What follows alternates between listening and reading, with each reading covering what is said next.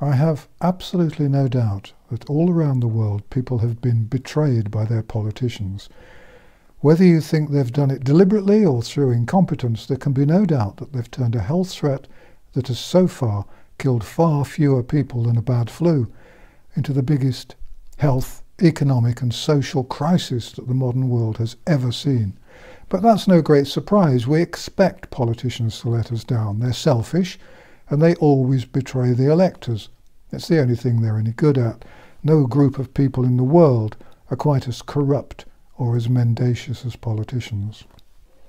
I am, however, surprised and massively saddened by the way we've been betrayed by the people we might have expected to protect us, the leaders of the three professions, the medical profession, the nursing profession and the dental profession. And it's the leaders I blame, the medical establishment. These professions seem to have abandoned anyone not suffering from the coronavirus. Around the world there's no consistency. In some areas hospitals are shut entirely. In other areas hospitals are open and even functioning quite normally. In some countries, patients who don't have the coronavirus or might not have the coronavirus are completely ignored and rejected as irrelevant and unsuitable for treatment. There's no science or logic behind the closures and the refusal of hospitals and some medical centres to treat patients. Lockdowns and social distancing rules have been imposed without much sense. It's now fairly widely known that most of the people who've died from the virus or been ill with it were obese or diabetic or both. And many had more than 3 chronic diseases. The UK's Prime Minister probably suffered badly from the coronavirus because of his weight. So why haven't governments selectively protected the individuals most likely to be at risk? As I said back in March, it was nonsense to pick on perfectly fit over 70-year-olds to be the first to be put under house arrest. The current treatment of patients with cancer, heart disease and other dangerous but treatable diseases is a grotesque scandal which has taken healthcare back to the Middle Ages. Patients, doctors and nurses have all been betrayed by the profession's leaders and by their governments and governmental advisors. Mental health problems are growing too. In California, a hospital has reported that it's seen a year's worth of attempted suicides in just 4 weeks. It's the same with dentistry.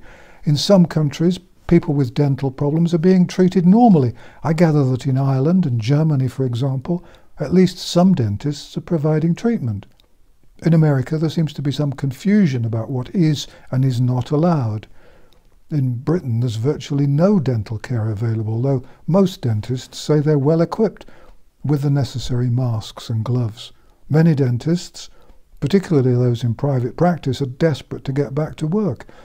Dentists working for the government may still get paid, but private dentists are receiving nothing, and their insurance policies are probably not any good. Many dentists fear that they'll go bankrupt, and they're desperate to get back to seeing patients.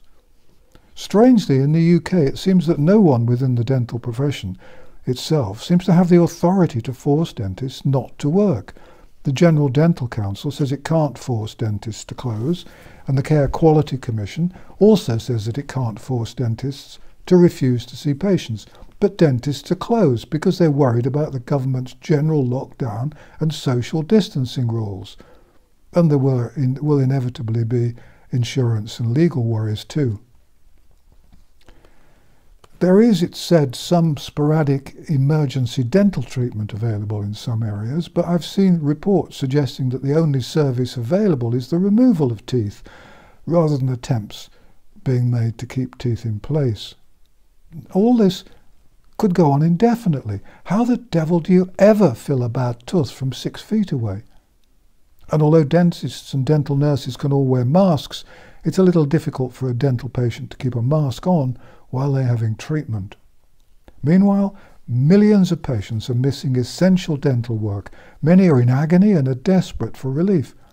Hundreds of cases of mouth cancer will be missed. Patients with gum disease who need regular work to keep their mouths healthy will lose teeth that they didn't need to lose. All this is a tragedy and a scandal unlike any other.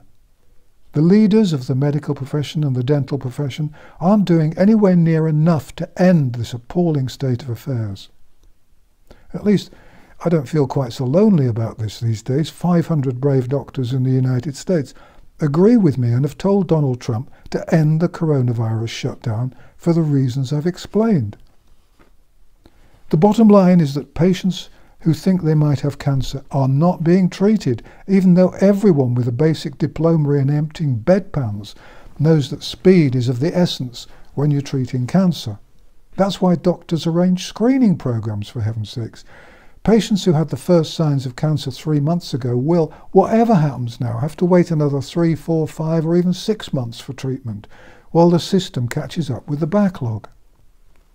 I'm angrier than I've ever been, and I'm incredibly disappointed with my former profession. A friend of ours who was diagnosed with cancer a few months ago is still waiting for her treatment to start. Meanwhile, her cancer, unhindered, is undoubtedly doing what cancer does best. It's growing. My wife found this on the internet.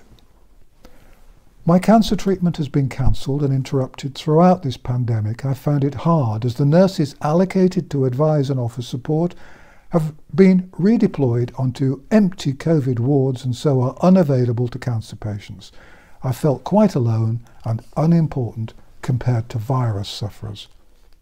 How can anyone not be angry at that? What the hell is going on? Are governments trying to kill people? Is this some crude population control plan? It's not as if the problem is unrecognised. Governments have admitted that thousands and thousands of patients will die because they're being denied treatment.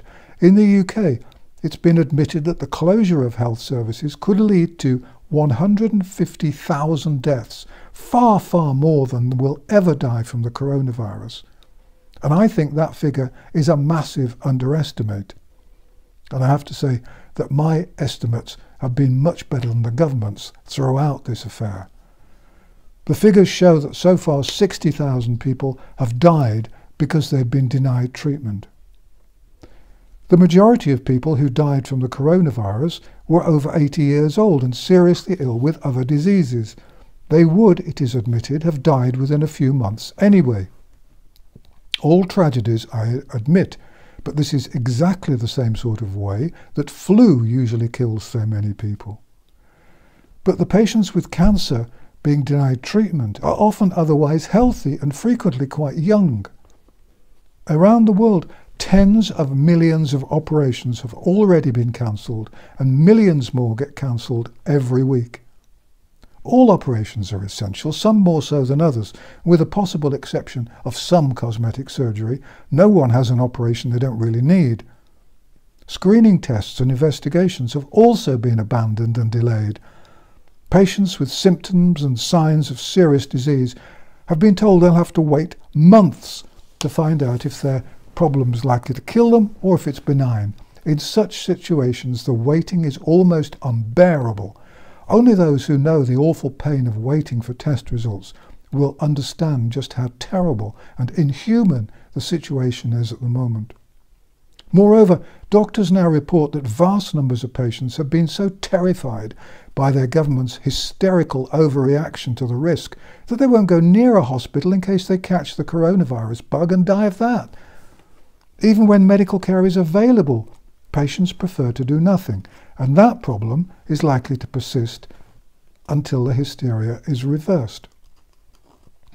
At the end of World War II, the concentration camp guards who had done appalling things in places like Dachau, Auschwitz and Belsen were arrested. They were all taken to the War Crimes Tribunal, and almost to a man and woman their defence was that they were just doing what they were told to do. The excuse did not get them anywhere, of course. Medical administrators and the leaders of the professions may think they're immune from criticism because they're obeying orders from their governments, but I'm afraid they are not. And they aren't innocent in moral and ethical terms either. The senior bureaucrats who've ordered that hospitals and GPs and dentists close down are all guilty of a crime against humanity. Indeed, the irony is that not even the bureaucrats, the politicians and the senior civil servants appear to believe that the coronavirus is any more dangerous than a bad flu. Time and time again in recent weeks, we've seen people who've been telling us that we must stay in our homes, ignoring their own advice.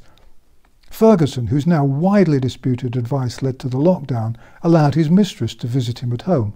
The Prime Minister's closest advisor, Dominic Cummings, travelled more than 200 miles and then back again at the beginning of the lockdown. When there were calls for him to resign or be fired, the Prime Minister defended him, appearing to many to make a mockery of the law and of the sacrifices made by millions of people who all had their own very good reasons to break the lockdown but didn't dare do so. Then there were the pictures of the Irish Prime Minister having a picnic with friends in a public park and suggesting that he'd done nothing wrong, even though it had been said that picnics were banned. Thinking folk will inevitably suspect that if these people broke the rules in such a cavalier way, then they probably didn't think we're dealing with the plague. Doctors do have one weapon they could use. They could certify their own leaders and the bureaucrats and the politicians as insane and incapable. Those individuals could then be removed from their positions and we could get back to a more caring world. It's a rather off-the-wall situation, but then we're hardly living in normal times, are we? These videos are made for intelligent, sensitive people who care about what's happening for their families, their friends, their future, their country and themselves. So if you think I've been talking rubbish on this tape, just please don't watch me anymore, because we're never going to be able to understand one another. These are not normal YouTube videos. I don't make any money out of them, so I'm not interested in just acquiring viewers who are insensitive just to push up the numbers. So if you're hovering with your finger over the thumbs down button after what I've just said, then you and I have nothing in common, and you'd perhaps feel a little more comfortable watching one of Hitler's Reichstag movies. You won't see me anywhere other than here because I'm banned by all the mainstream media. I'm banned for the sin of having been proved right too many times about a whole range of contentious issues which have embarrassed governments, drug companies and so on. You can see a list on my website. Anything else you may read about me which suggests otherwise is a lie or a distortion perpetrated by people or companies with agendas to protect. I've been banned for many decades, since my first book, The Medicine Men, which was published in 1976 by Temple Smith and then by Arrow in the UK. My intention here is quite simple. It's to provide regular, accurate information and hopefully through spreading knowledge, some reassurance.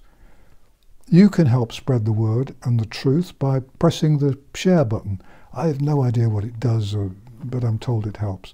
And ask everyone you know to watch the videos or visit my website.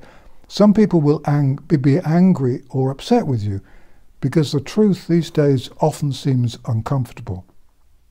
But if enough of us speak out, then eventually the people who are destroying our world will go into reverse. They'll have to. It's touch and go, but it's still our world. I can't get exposure anywhere else, so it's up to you to spread the word.